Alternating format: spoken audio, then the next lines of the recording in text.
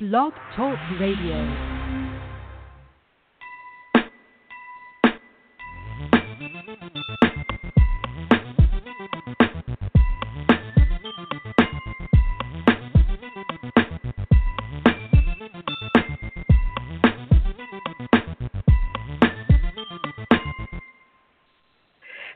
Hello, and welcome to Journey into Passion with Anike S. on Everyday Folks Radio.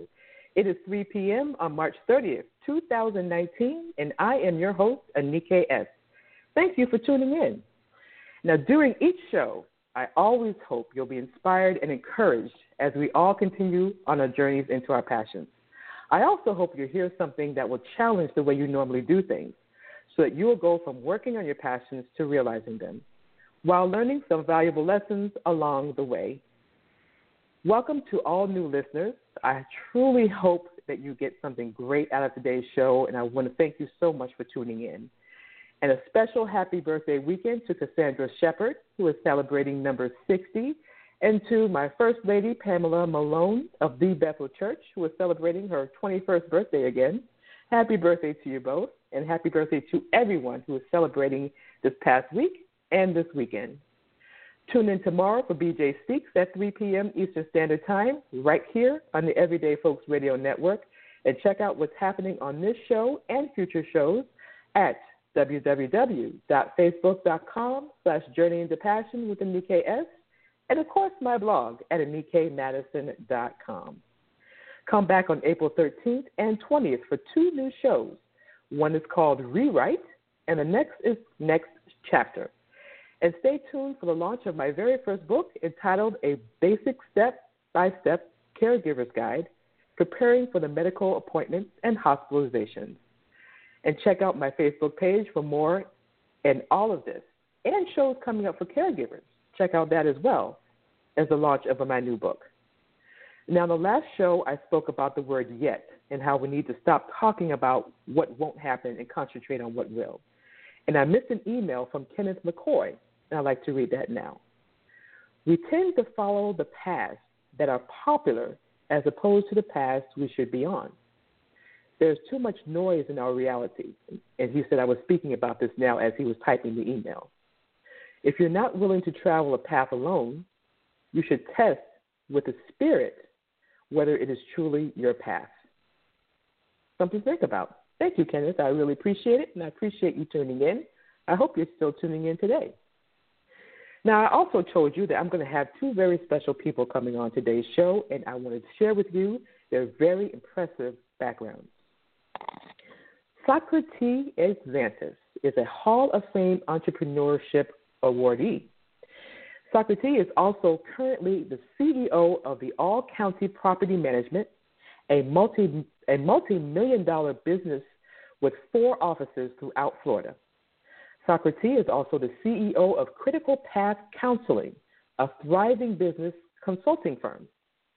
Prior to becoming the CEO of All County, Socrate spent 14 years with Sprint, serving in several leadership roles, including training manager, regional sales manager, and senior operations manager for Sprint's BISO.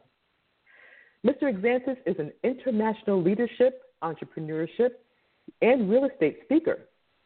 He earned his BA in management from UCF and a master's in project management from George Washington University. He is a licensed real estate instructor and Florida Realtors instructor. And Socrate is an Amazon best-selling author of Find Your Hedgehog and Stop Working. He is on the board of directors of UCF College of Business, Integrated Business, and UCF Real Estate Advisory Council. And his lovely wife, Cassandra Exantus, is COO, broker, and a leader of 4 successful real estate offices. She managed over $200 million in real estate assets.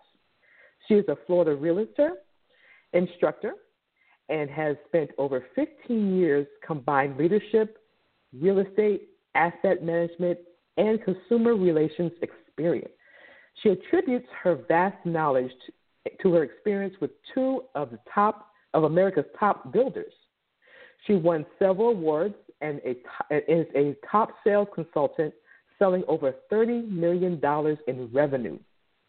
She was an independent agent for 3 leading real estate companies, and she was an assistant community director for a national leader in high-quality, customer-focused property management of multifamily and single-family affordable rental housing communities. She is also the co-author of this amazing book that we're going to be talking about today, and she is on the advisory board for integrated business in the UCF College of Business. Now, the lines of communication are open. The emails are ready at nikkepassionjourney@gmail.com. Call 347-539-5372 and press number 1 on your keypad. That way I'll know you're ready to join the conversation. All right, without further ado, we've got to get this thing going. Welcome, Socrate and Cassandra. Hello, how are you? How are you doing? I am so excited for this conversation, and we have a lot to talk about it, so no further ado. Let's just get right into it. Now that I've shared your background, I have some students that are tuning in, and so I wanted to kind of start with them. And Socrate, I know while you were earning your degree in management and project management, I want to know what kind of opportunities did you take advantage of as a student that helped your career? Well, that's a very interesting question because Cassandra and I, as you know, Anike, we travel across the country speaking at major universities, including Indiana University and, of course, University of Central Florida. So that question is interesting because as a college student, one of the best things I did was really pick up books that were not assigned to me. What I mean by that is, as a college student, you get assigned books to read for tests and quizzes. But I remember picking up a book called Rich Dad, Poor Dad. That was not an assigned book. That was a book that a friend of mine recommended. And that book changed my life. So I think as we talk about passion, is even if you're a college student, you might not know exactly what your passion is going to be. But if you have an interest in a subject, pick up a book, network with people. That's probably one of the best things that I would recommend to students that are looking for that type of advice when they're in school, how to discover your passion, is just start reading and surrounding yourself with people that are in industries that you're interested in. Excellent. And Cassandra, share your educational background and please answer the same question. So I graduated from the University of Central Florida, and I think for me, I took more of a non-traditional route. I graduated with my bachelor's in arts, and although my background is not in business, Socrate is absolutely correct. By virtue of being introduced or working in a business myself, picking up books and reading different things to introduce my mind and to introduce sort of my my environment and my curiosity with business is what I did. And so many students, when they start off and they go to school, usually for the first 2 years, we're all doing sort of the same track. And then after that, we're all trying to figure out where we want to go. And so many times you hear of people who've sort of changed their degree route or journey, and they've switched it up, and maybe they started off as a medical student, and now they're going to be doing hospitality or something like that. So for me, my journey, I didn't have as much focus, but once I started getting into the real estate industry, I knew that's where my passion was, and I started diving into that industry and learning as much as I could so that I could prepare myself for where I am today. So to piggyback on what Cassandra said, Anike, it's really interesting because I get asked that question all the time. How did you start in real estate? How did you build a real estate company with your wife? Let me tell you what happened. Right. So as a college student, I was 19 years old when I began my journey into real estate. While I was getting a business degree, I was really, really interested in real estate. So I don't know if you know this, but I bought my first rental property while I was still a college student at UCF. And so while I was getting my bachelor's degree and I got a full-time job and saved a little bit of money, and I bought my first rental property. I continued working for corporate America, as you read in my bio, for 14 years, but on the side, my passion was always real estate and leadership speaking. So bought my first rental property as a college student, and by the time I met Cassandra, I had 3 properties as I had just graduated, and I had 3 rental properties already doing what I thought I was really, really passionate about while I was still climbing up the ladder in corporate America. Yeah, I love that, because you have some students that are, like Cassandra was saying, you go one way, then you switch up, and you may be thinking that you're failing, but at the end, you're really not, as long as you figure it out. You know, right. like you did, Cassandra. That's excellent. And then some students, they like Socrates was saying, you get started young, and then you start to realize as you're doing things because some people may think you're doing something too early, but obviously that's not really the case. You can actually start things early and figure things out and start finding your passion pretty early in life. So I love Absolutely. it. That's fantastic. That is fantastic. Okay, now I know that a lot of people, they looked at the cover of your book, and I can imagine that person that has worked hard all week. It's Friday, they're exhausted, they're tired, and they stop and they look and they see stop working. They don't even look at the rest of the book. All they see is stop working.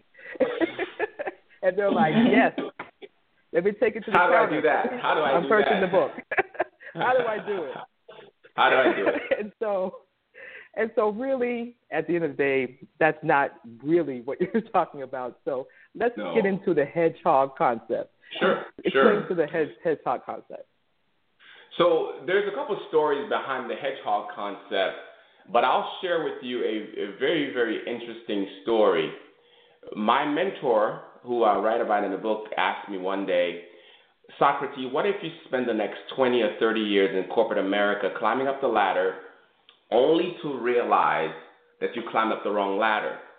And when he asked me that question, my whole world changed, because I knew that I was not built to stay in corporate America. So it really forced me to start thinking about what my passion was, what I was really passionate about. But let me share a quick story with you. We just moved back to Central Florida about 8 months ago. My daughter is taking piano lessons from a lady 2 streets over.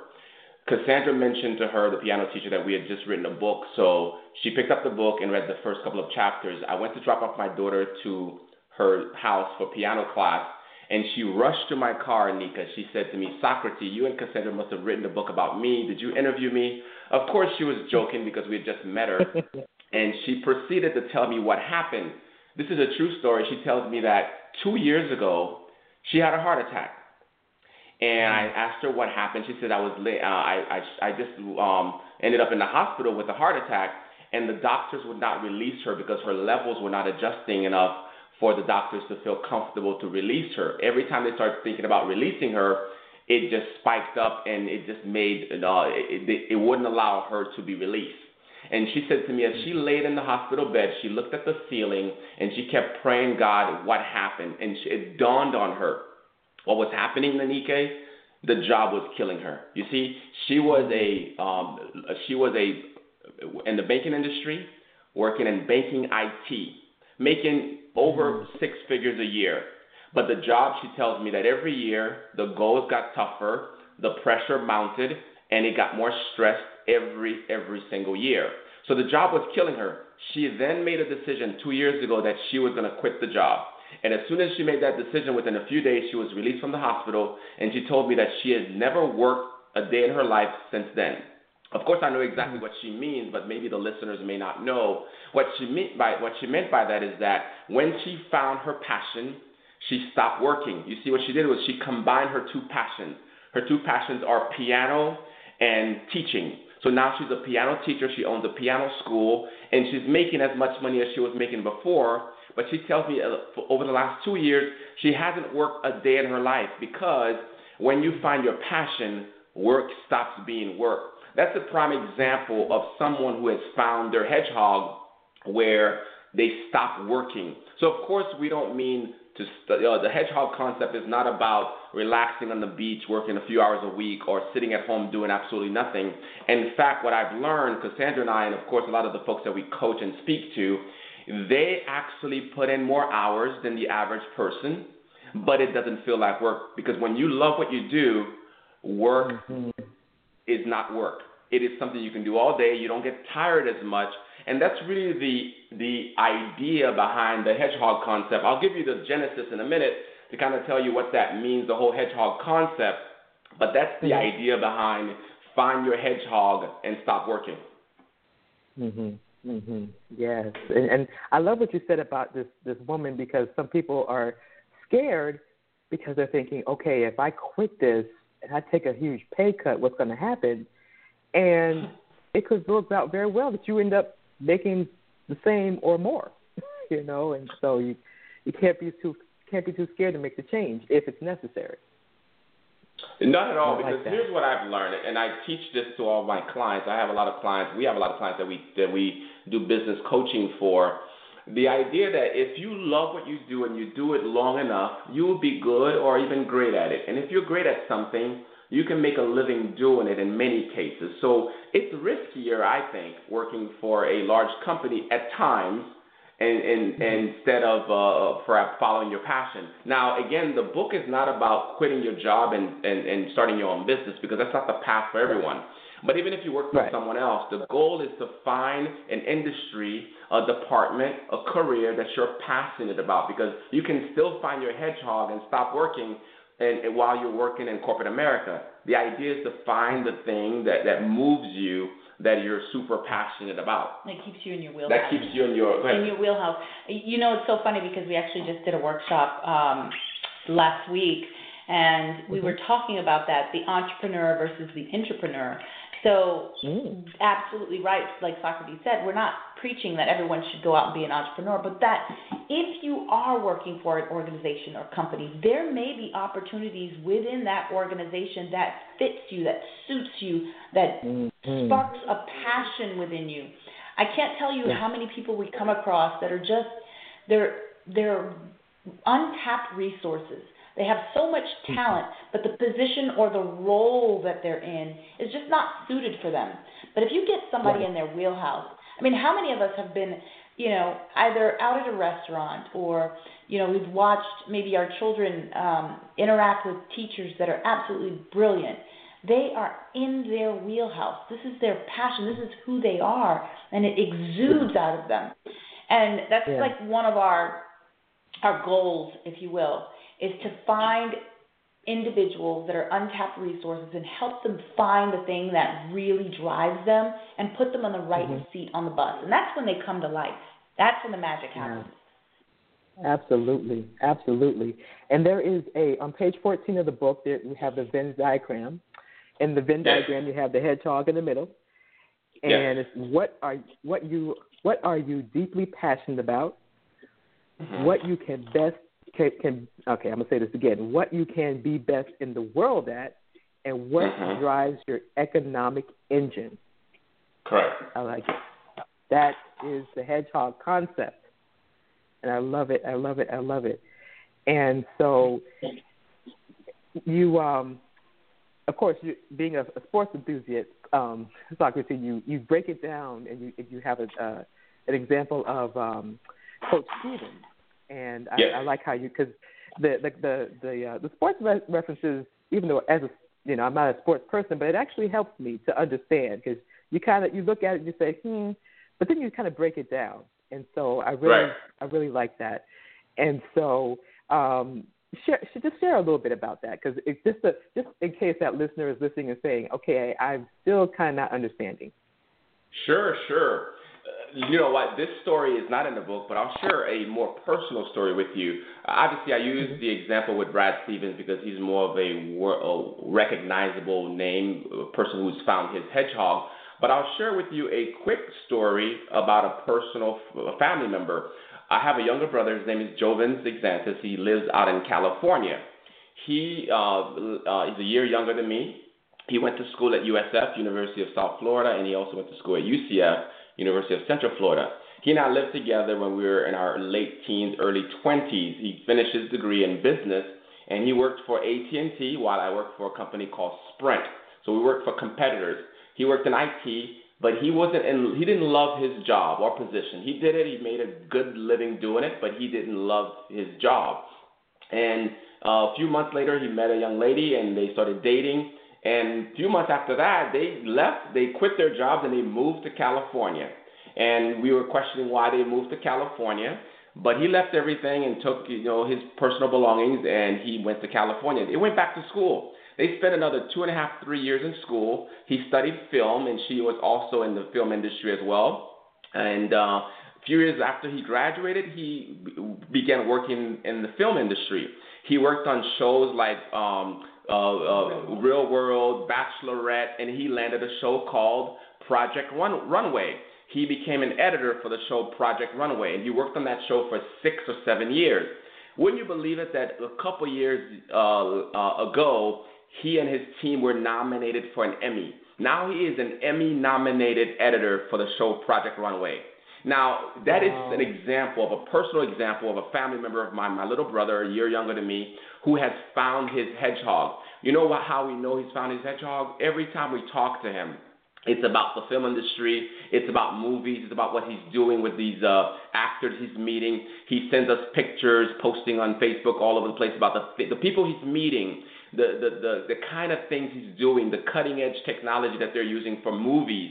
And so Cassandra, being a movie buff, she calls him often. He is her go-to person about what's the next movie to watch, what to watch for when you're watching a movie to be efficient at watching the movie and at its optimal. And so that is a perfect example, personal example of what it means to find your hedgehog. So the idea is this. It's the intersection between three concepts. The first one is something that you're deeply, deeply passionate about. That one thing that when you wake up in the morning, you can't wait to do it. And if they weren't paying you to do it, you would still do it. So that's number one, finding something you're deeply passionate about. Number two, it's finding something that you can be good or great and be the best at it. And then lastly, something that drives your economic engine. Because Anike, if you love what you do, you're passionate about it, and you are great at it, but you're not making any money, that is called a hobby. So we're not preaching for people to find a hobby that they can't make any money doing and quitting their jobs. That is not what we're talking about. And number two, if you're passionate about something and you're making great money, but you're not very good at it, we call that a dream, because no one's going to pay you a huge amount of money for something that you're not very good at just because you have the passion for it. My ultimate favorite is this. If you're great at something, Anike, and you're making a ton of money doing it, but you're not passionate about it, what do you call that? That is called a job. And there are 90% of Americans have jobs, and they hate it. And that's why my friend, who is our piano teacher, my daughter's piano teacher, quit her high-paying job because there was no passion. And she feels like she's on vacation. She said she hasn't worked in 2 years because she loves what she does. That's fantastic. That is absolutely fantastic. I love that. So many people listening are like, okay, sign me up for that. I love it. And so, okay, I want to get to, and I don't want to miss anything, so I have an email from Kip J, and she says, how do you convince people to live their passion without being obsessed on how to fund it? Oh, that's a good question. Cassandra, you want to? Something that, because we talk to students sometimes, but just recently, like I mentioned, we were talking to a group in Kentucky, Louisville, Kentucky, and the thing that a lot of people don't understand is sometimes there is a process before you get to where it is that you want to go.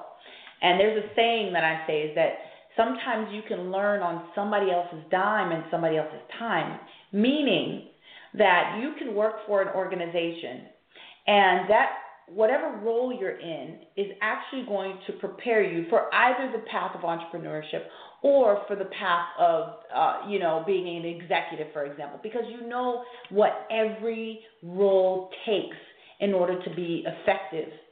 And so as you move up in the ranks, if you understand how every position or how every role contributes to the greater whole, how much more valuable or how much value can you add to that organization?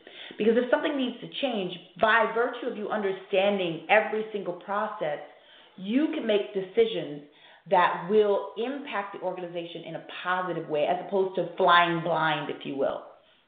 So this idea of, wanting to just step into your passion, you're just going to step right into it. There's a couple of things that you need along the way. You can work towards that, meaning you have a couple of goals, you have a couple of milestones that you need to reach to, but at least you know the direction that you're going, but it's not going to happen overnight.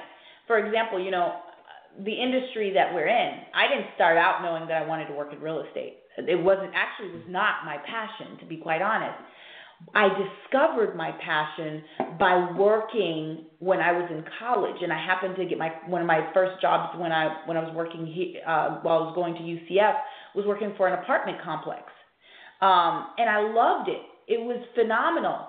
Unfortunately, it wasn't conducive to my schedule for school, so I had to leave it and do something part-time. But the point is that I was introduced to something that led to my passion. So sometimes we have to fall in love with the process, or we have to go on the journey, and along the way we're going to discover the tools and the things that we need to be in our passion. Mm-hmm. All right. Socrates, you want to chime in on that one? No, well, I think she said it best. When I think about the question that your listener asked, it is a very real question. How do you just drop everything and even not ready to fund it to go for it? And so we are very careful when we give advice to people about doing just that. As Cassandra mentioned, in some cases you may not be prepared. And so the best thing you can do, you may not be prepared financially, the best thing you can do is prepare yourself mentally and expose yourself to different disciplines. For example, my path is different. While I knew I would love real estate, I bought my first home when I was a college student. I worked for corporate America for 14 years. So I didn't just leave school and decided I'm going to do this. I knew at that point, even if I knew that was my passion, I knew that I didn't have the skill set to do it. So to Cassandra's point, wherever you are, try to get as much experience as you can, because one day it may be necessary to help you run your empire. So for example, my path was different. I worked for a large company. I was in the training department. I became a training manager. I worked in HR, worked in sales, worked in marketing, worked in sales operations. So I've seen all the different departments that you can have in a company. And so when it was my time to go with Cassandra and I to actually launch our venture, I had all the experiences that I needed to be successful. So I wasn't learning on my time. As Cassandra mentioned before, I learned all I needed to learn on someone else's dime and someone else's time, and they were paying me good money to learn. I called it my playground. For me, when you know that it's not your passion, but you have a job somewhere, treat it like your playground, like your gym. For example, when I go to the gym every morning at 5:30 in the morning, I'm working out because when I do play sports, I'm ready. And so if you know that you're working for a company that is not your passion, treat it like your playground, like your gym. Work those muscles, get those resources, the knowledge that you need, so that when it's time for you to play your game, you'll be prepared. Yeah. Right. And I love something that both of you kind of said in there, because sometimes when adults get into their entrepreneur ventures, or they change directions and they get older and they think, I don't know about getting a mentor, I don't know about being mentored, or I don't know about learning from somebody. And it's so important. You have to do that.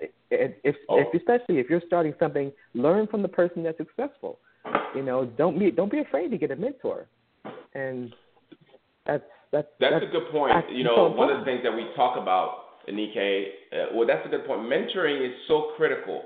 You are absolutely right. A lot of people don't value mentoring, getting mentored. I tell you this because I think, but for my mentor, who I talk about in the book, I don't know that I would have had the courage to take the leap of faith that I've done over the years.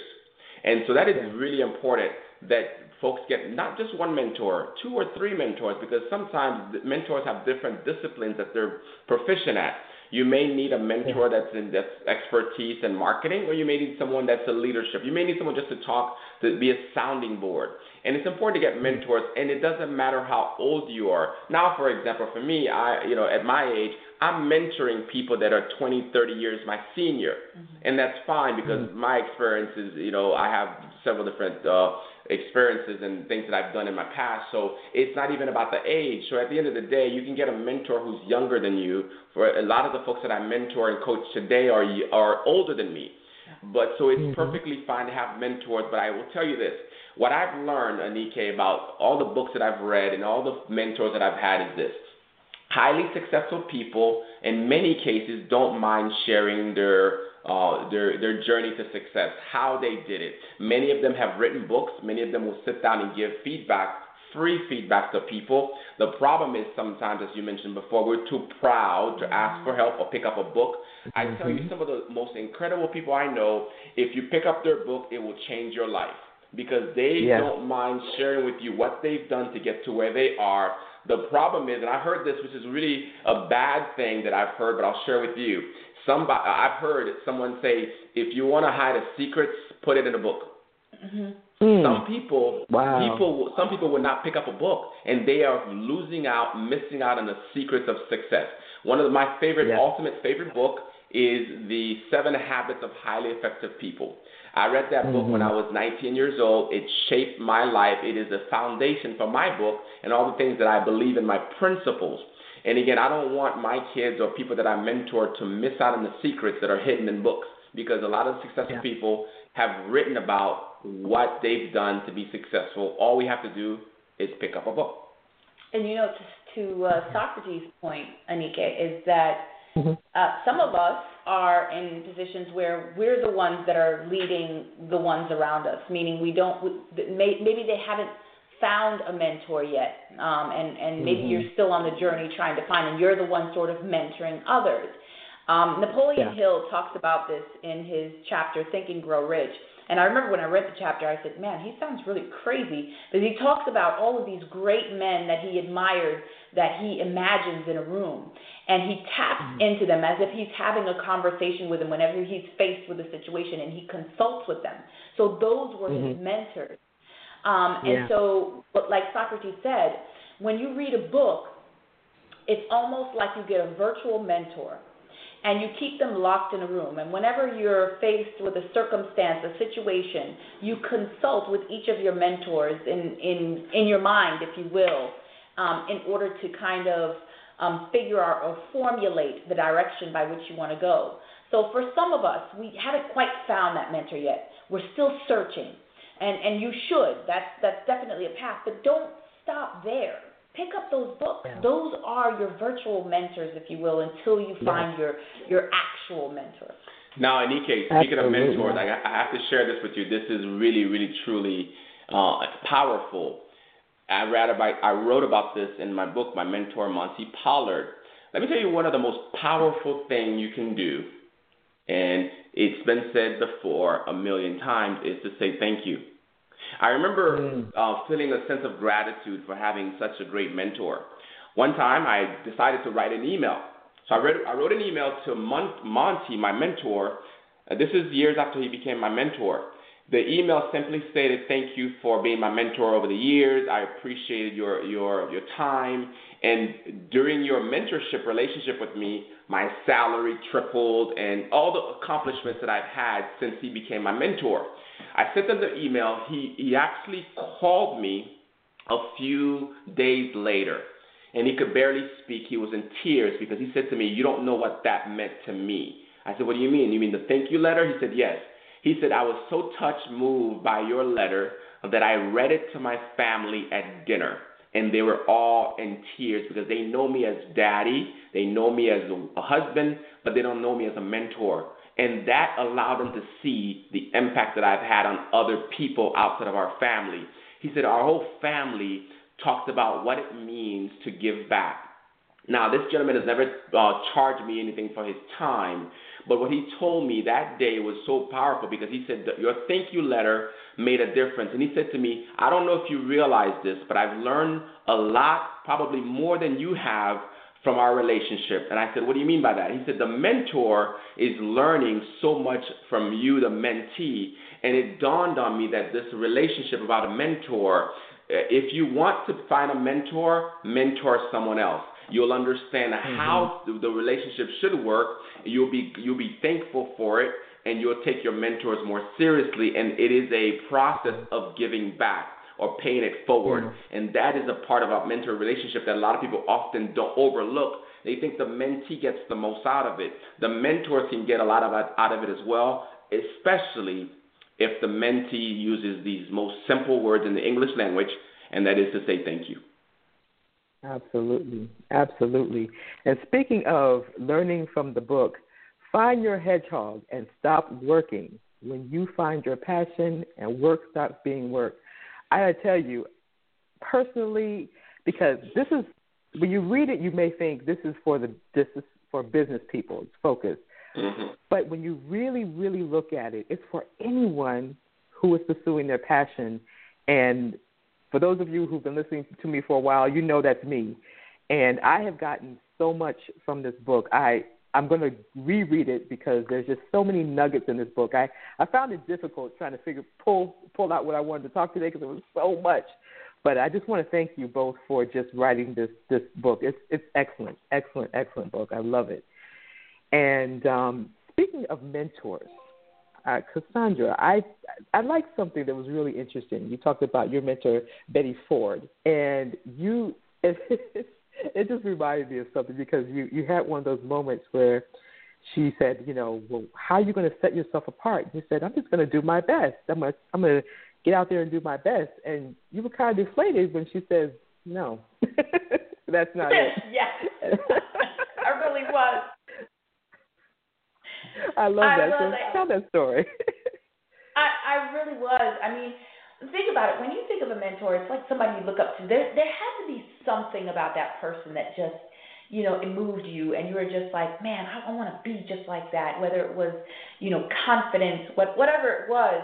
So to be sitting across from that person, and you're just and I was so young and impressionable. I wanted to impress her, and I did. I felt deflated, but the words meant so much to me. I think so much of the time, whenever we meet people that we're either leading or maybe even when we're mentoring, we want to be sort of nice and we want to kind of tiptoe over the facts. And what we don't understand is by holding people accountable or not letting them get away with niceties sometimes impacts them more. And I thought that she was very frank and blunt with me, and that was more powerful than any kind words that people may just want to kind of tap you on the back. And she just really flat out said, no, you've got to do all that you can do. Because if you think that you're doing your best and your best isn't good enough, then you've got a blind side along the way. And when she just squarely told me that, I carried it with me wherever I went. And many times if I ever did fail, if I went back and kind of examined my steps or the actions that I took, I could see I did not do all that I could do. And then when people point out your missteps, you're like, oh yeah, I should have done that. And so right. I think it's important sometimes that you have to hear that harsh feedback, but I think also on the other end, don't be afraid to give that harsh feedback because it could propel somebody to the next level. Absolutely. And speaking of another influence, I have to be the bold and proud person right now and just read a little bit of something. I sat across a woman from a table who was an insurance agent. She may be in her 50s or so, and she's incredibly passionate about her field. And I had what I would call a customer service oriented personality. And she insisted on meeting me in person, and you discussed various things. And she asked the question, to what do you attribute to your success? And I hadn't really thought about it. And then I said, humbly, we're a great franchise system, and we have a great team and great strategy. And I think that God played a role in our success. And she literally stopped me and said, no, he did not. Of course, I was stunned by her response. And she said, God did not play a role. He is the main character. And you and your team are playing the role. Playing a role. Who is that woman? Let me tell you, that woman is amazing. So let me tell you, so sometimes we talk about mentors, but let me share with you, my mission in life is to move, touch, and inspire people to live up to their God-given potential. And sometimes people do that for me. So this woman's name is Sylvia, none other than Sylvia Madison. I remember sitting with her as you read that portion of that book, where Sylvia literally stopped me in my tracks because I thought I had it figured out. I was young and humbled, but still confident. But when she told me that God did not play a role in my success, that he was the main character, I had never heard that before. And it changed everything. From that moment on, everything changed. And here's why. Sylvia made me understand that God is the main character. And a lot of the successes you're going to have in life, he just wants you to do your part. And what I mean by that is this. A lot of the things that we've accomplished, but for God, we wouldn't have accomplished them. A lot of the people we've met, but for God, we would not have met them. So when I realized that, and she really helped me crystallize that, and my life changed from that moment because I was always a busy person with very, very high, lofty goals, and I put a lot of pressure on myself to accomplish those goals. And so I've done well, with setting goals, but from that day forward, I understood that I don't need to put so much pressure on myself because if I do what I need to do, my absolute best and everything I could do, as Cassandra mentioned, the architect is going to take care of his job. I just have to do my part. Because in the grand scheme of things, maybe my role is part of a larger mission that I don't even know about. So my role is to understand that I am not the main character, stop carrying the burden of the pressure because I have 25, 30 people reporting to me with multiple locations. Nowadays, I do my absolute best, and when my best is not enough, I do everything I can, like Cassandra said. But knowing that God is the main character, oh my God, it has changed my life. And that person was none other than Ms. Sylvia Madison. Do you know who she is? My mom.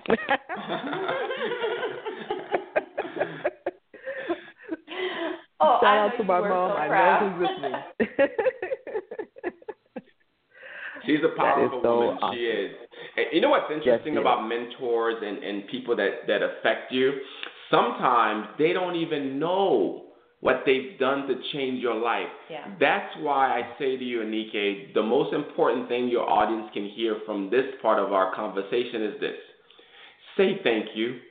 When I called Sylvia to tell her that I'd written about her in the book, she had no idea that she'd made such an impression on me. And sometimes the mentees, the people that are learning from the more wiser people, we don't realize how much they need to hear what they've done for you, to you, what they've said to you that changed your life. So nowadays, I go around thinking about the people that have changed my life and made an impact on me. Not only do I write about them if they give me permission to do that, but I email, I text, I call just to say thank you. I think it is the most powerful 2 words you can say in the English language, and it's not used often enough to give kudos to our mentors. Yeah. And both of you have made another very good point when it comes to the mentor and mentee relationship. Apply it. Don't just take it in. Apply what you've learned. Apply, and don't be afraid to, if they've made changes and they've taken chances and they're trying to show you that these are different ways that you can do things, and they're speaking these things into you. Take those chances. Apply what they're saying. And don't just let it fall by the wayside. And that's what you both have done, and it's led you to great success. Absolutely. You've ever heard the saying, knowledge is power? I always tell people, I challenge you that knowledge is not power, it's applied knowledge that's power. That's what I believe. Yes, absolutely. Okay, so we have a caller. And I'm not even going to tell you who this is. Oh, no. Caller, you're on the air. Thank you. And this is the most humble Sylvia Madison. Now, we're calling to say thank you. Hello there. Hello there. You know I was listening, and I was just like, I want to cry. But this is very humbling. But what I want to just say to all your listeners, if you've got some experience and passion in what you do, and if you share it, sometimes you share just a little nugget. You don't realize that what you've done is you fed into somebody. I didn't realize that I had said. I didn't realize that. But I thank God that I was led to say what I said. But when a lot of people say, well, you got to wait until you're older, or you have to wait years. If you're young, you have the wisdom that has been granted to you, and if you're working hard and you're developing your business, you're not at the level where Socrates is now. But as you go along and you stumble, you make mistakes, share that. Listeners, share that, because somebody else can use that where you've fallen, where you made a mistake, and how you've learned and how you've grown over that. Because in the process, you can feel as though you are a failure, and you've got to push yourself. So don't be ashamed. Don't be scared to share your failures. Don't be afraid to share whatever you've done to help people as you grow in your passion. And this has been a wonderful show. And Cassandra and Socrates, you all are just absolutely amazing. Thank you for your time. No, thank you. I really appreciate it. Thank you, Sylvia. You're welcome. Thank you for listening. Thank you, Mom. You know, can I piggyback on what she said? Yes. So I absolutely love Sylvia, and she made a couple points that I want to share. You know, regardless of your age, she mentioned that sometimes you win, and John Maxwell, the famous author of 70 books, has a quote that says, sometimes you win, sometimes you learn. Mm-hmm. And the idea that Sylvia mentioned is that even in our mistakes, even when we fail, that is an experience that can be shared with someone else, so maybe they don't make the same mistakes, similar to that of a parent-child relationship. In some cases, our parents may have not done some things or may have made mistakes that they try to keep us away from making. Just because they're not successful doesn't mean that they don't have anything to share and prevent us from making some of the same mistakes that they've made. But I tell you this because one of the things that Sylvia mentioned that sparked the thought, it is a quote that I've read. I don't know. It's anonymous. It says, God puts to use what he puts us through. Mm-hmm. And that is the idea that even in the midst of the things that are not going well in our lives, maybe there's a reason for that. Maybe it's to help someone else out. And when we learn that that's what it's for, and we ask ourselves, what am I supposed to learn from this terrible experience? And we realize that this is a nugget that we can share with someone else. And I think that is so critical to summarize what Sylvia mentioned. It is, again, sometimes you win, sometimes you learn. When you learn, share, and don't forget that God puts to use what he puts us through. Absolutely.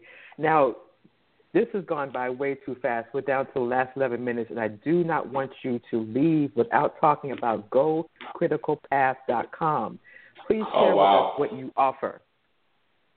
So Go Critical Path is the name of our consulting company. We do several things. First and foremost, our mission is simple: to move, touch, and inspire people to live up to their God-given potential. We help individuals visualize, the key is visualize, to see their success in front of them as if it happened already. Strategize, how do you put a plan together to get to that point, and to execute. Let's put a detailed plan together to help you reach your goal. The name of the company is Critical Path Consulting. Critical Path is a term used in project management that helps people identify a path. The cleanest path to reaching their goal is not necessarily the shortest path. It's not necessarily the longest path, but it is the cleanest and best optimal path to reach your goal. So our mission and goal in our business is to help professionals to do just that. So we do workshops, corporate workshops for small, medium, and large corporations. Some of our clients have included Sprint, the telecom company, and universities like University of Central Florida or Indiana University, and countless other companies in the real estate industry and conferences. So workshops, we do professional business coaching, one-on-one coaching, and mentoring. But we also are keynote speakers, so folks are looking for a keynote speaker. We also do keynote speakers where we customize not only workshops, but we also customize keynote speaking engagements for any occasions where we've done lots of, again, corporations, and we've even done some churches. And we're believing that it is a ministry of ours to do touch, move, and inspire people through our consulting business. Wonderful. Cassandra?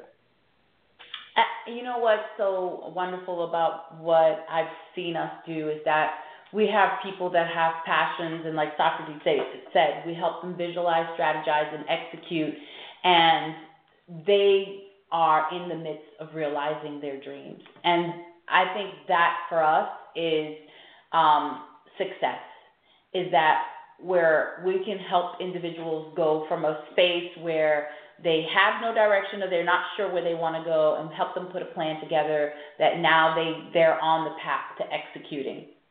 And that's exactly what we do. We talk about our journey. We're very candid. We're very humble. We're very transparent, because we don't want to send the mixed message that, oh, it's a cakewalk. It absolutely is not. It's not easy.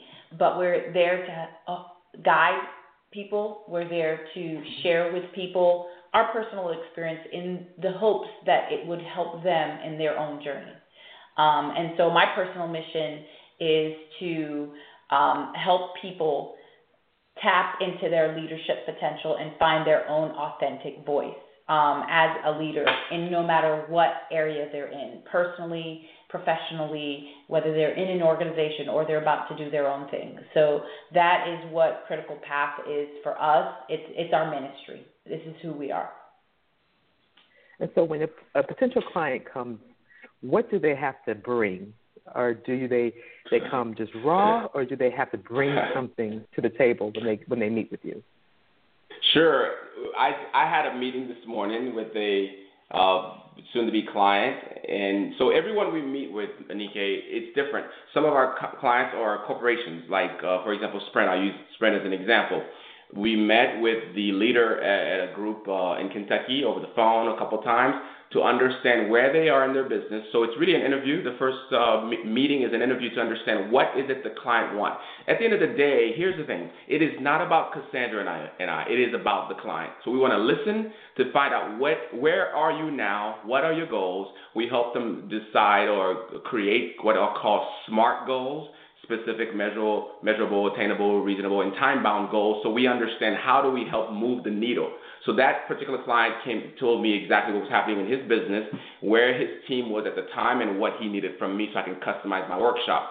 Other individual clients that we coach, for example, many of them are business entrepreneurs that are looking to launch their business or looking to launch an idea. So we want to help them identify what is it what's your goal for your business, what is your passion. In some cases, some of my clients, for example, I met with a couple a month ago, he had 6 things he said he was passionate about. So he was the fox and not the hedgehog.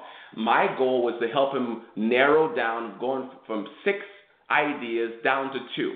Because if you have 6 things going on at once, you want to be the jack of all trades and master of none. So my job is to help you find your hedgehog so that we can really put together a plan to help you be successful. So depending on the client, some of them are workshop clients. I want to know what you want me to cover, what's your focus, so I can customize the workshop there. If it's an individual that's looking to put together a business plan, we ask them, where are you now? Has your business been launched? Do you have a business plan? Do you have a strategy? We help create a strategy, thus creating the clear, critical path to their success.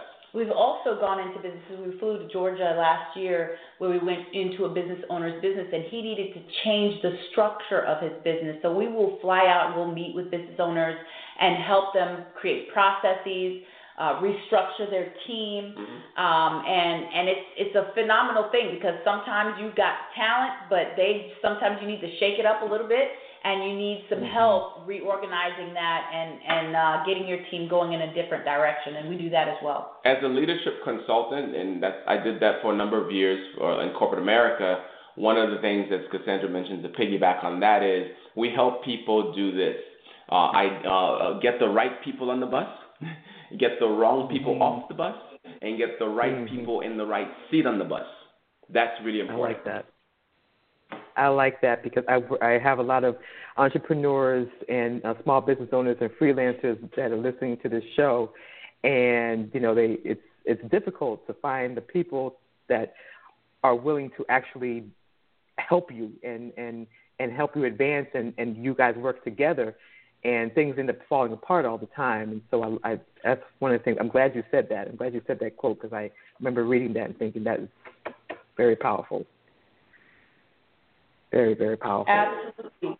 And we have these conversations all the time. We actually have a YouTube channel where we're going to continue conversations like this that's really going to help people by giving them insights in certain aspects, not only in the book, but in our business experiences or what's happening out in the industry today in the world in terms of business and leadership. And we want to share those conversations with people. So we have a YouTube channel if people want to follow us. It is Find Your Hedgehog. Go Find Your Hedgehog is the name of the YouTube channel.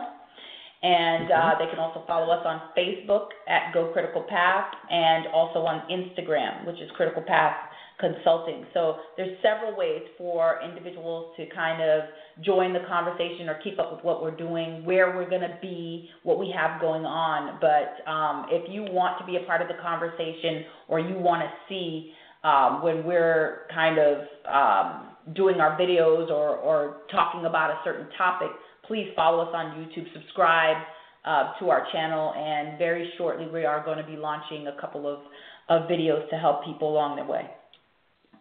Excellent. I'm glad you said that because that was going to be my next question. How can people find you? So excellent, excellent. We are down to the last 3 minutes of the show. It has gone by way, way, way, way too fast. And so at this point, I would like to ask Cassandra, final thoughts. Yes. Oh, wow. Final thoughts. Find Your Hedgehog and Stop Working has been something that, like I said before, it is absolutely our ministry, but we really do share our hearts, and we are very transparent in this book. And we want, like Socrates said, we want to touch, move, and inspire people with what we do. And everyone has the ability to work or live their dream by finding their passion. Lead with passion. Find your passion first. And like we say, find something that fuels your economic engine and that you can be highly skilled at. And work will stop being work. And that is our mission, is to help people to find their passion. And we just thank you so much, Anike, for the opportunity to share that with everyone. And we're so honored that you had us on the show. So we really appreciate that. Thank you very much. Socrates? Sure. My final thought is I'll share a statistic with you that's from entrepreneur.com, and that is that 75% of or more of people that work in corporate America are not passionate about what they do. I also learned that if your listeners can take a wild guess, that if you had to guess what day of the week do you think most people who get heart attacks get their heart attacks on, that day would be Monday. The hours are crazy to be between 4 a.m. and 10 a.m. in the morning. And it's not strange. It's because that's when people are waking up on a Monday, going to a job that they hate with people that they don't like and a boss they can't stand. We spend 10 hours a day or more, and at companies, we spend more time working than we do with our family. So we challenge people not just to leave their jobs, because that's not what the book is about, but it's to find something that you're passionate about so that on Monday morning or Sunday night before you go to bed, you're not anxious and stressed about going to an office that you don't want to be at. It is to truly find something that you're deeply, deeply passionate about, so you're not stressed about it, because it would be a travesty to wake up one day and you're 65 years old and you never followed your passion. So our goal is to inspire people to do just that. Excellent, excellent. Well, the lady in my head is telling me I have 30 seconds left on the show. I want to thank you both so much. This has been a powerful, inspiring conversation. Thank you to all my listeners, new and the regular listeners. I appreciate each and every one of you. Tomorrow, BJ Speaks at 3 p.m. Eastern Standard Time. Don't forget to go to www.gocriticalpath.com. Check them out. Come back on April 13th and the 20th for 2 new shows. Thank you so much. As always, I wish you great success on your journey into your passions. Take care and have an excellent rest of your weekend. Bye-bye. Thank you. Have a good day. Thank you. Thank you.